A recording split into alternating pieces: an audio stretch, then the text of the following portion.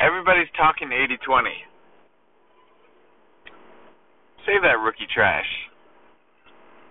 Let me get you some next level stuff. 80-20? That's not for me. I'm all about the 464, the double Pareto. 80-20, 20% of the work accounts for 80% of the results. Well, have you tried Paretoing that? Think about that.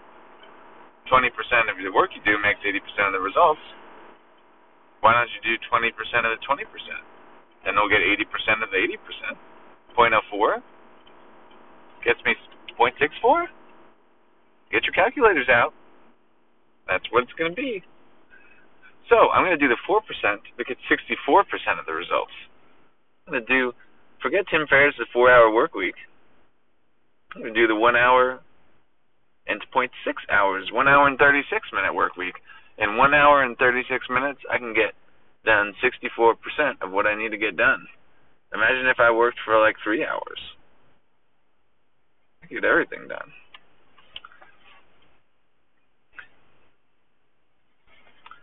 Then you can even take it to the next level.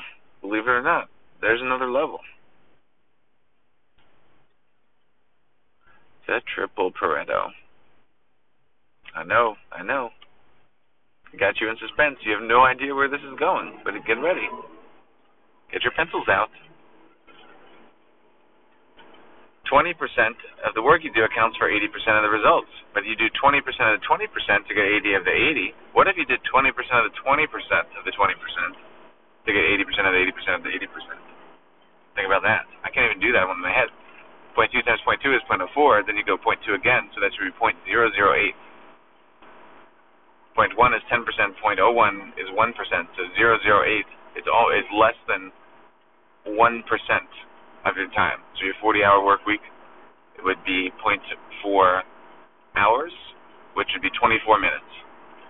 We're talking 24 minutes to get, then we got to do 0.64 times 4. It's a little bit of a pain. Let's do 0.64 times 2 to get 128, and then 256. Okay, so it is to get 2.56, 25.6% of your results.